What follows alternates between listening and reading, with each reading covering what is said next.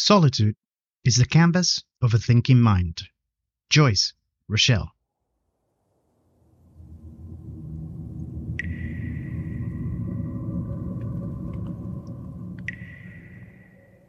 Hooray for those who can face the unpredictability of life and convert it into new personal memories. I am overwhelmingly amazed with the ease that some of you get to such accomplishment. Well, bravo, damn it.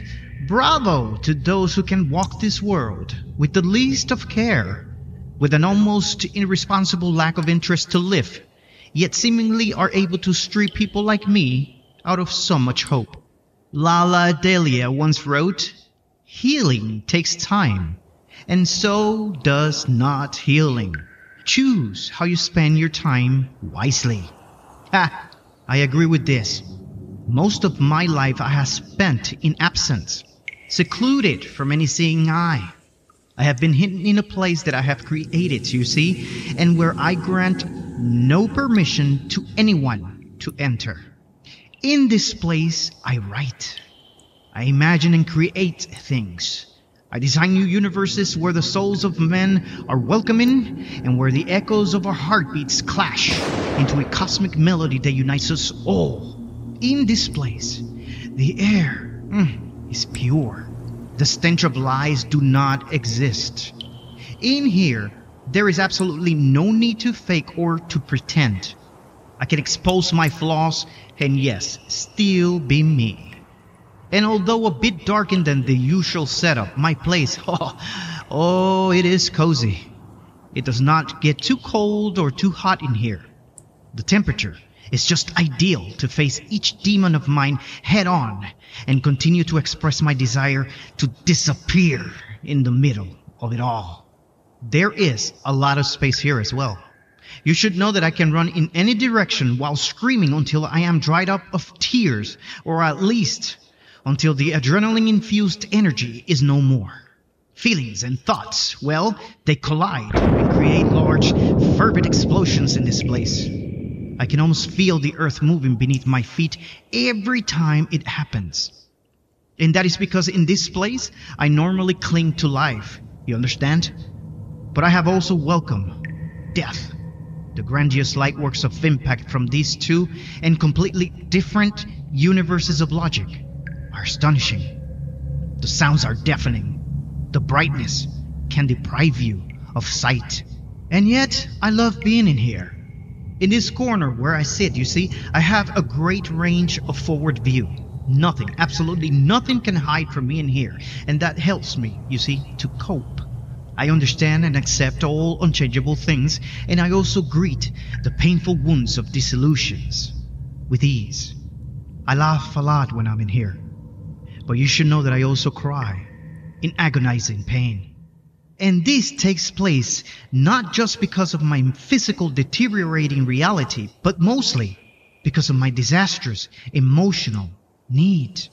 You see, in here I understand that my body lives, but my heart shares in a great show of unselfishness how dead I really am inside. I am reminded that I am part of nothing, and that little by little I feel just that, nothing. The forward open space in front of me displays occasional random acts of kindness, but all of them eventually transform into new demons that I will eventually have to face. There is no mercy here. You should understand that. And what you see is what you really get, that being good or bad. I allow no one in here. I have shut myself in the shelter. I am confined to a new reality where I do not want to hear or see anyone. Sir Hope, yes, that one, has tried to make his appearance occasionally, but he continuously gets removed from my life by a curse I did not see coming, and that insists in lingering close to the long haul. I am changed to a wall of possibilities that never materialize and that strip small pieces of my heart. And as hard as it is to accept, these pieces never return to me. They are gone forever. So perhaps you can say this is an all to self-defense mechanism. It is possible that I do this to protect myself, you see, from unnecessary harm. And although I can admit that it seems to be working just for that, it is also destroying the essence of who I once was. This place where I'm at is not welcoming. It does not have any alluring or inviting properties. It is just it. A bona fide piece of real estate that can make you or break you. I can confess that in my case, both are taking place. While I feel stronger in some areas to face life, there are others, however, that have managed to erase me subtly from this world. And the sad part is that I find no external support to fight against it. I feel no motivation to change whatsoever. It appears that this must take place. It probably needs to happen.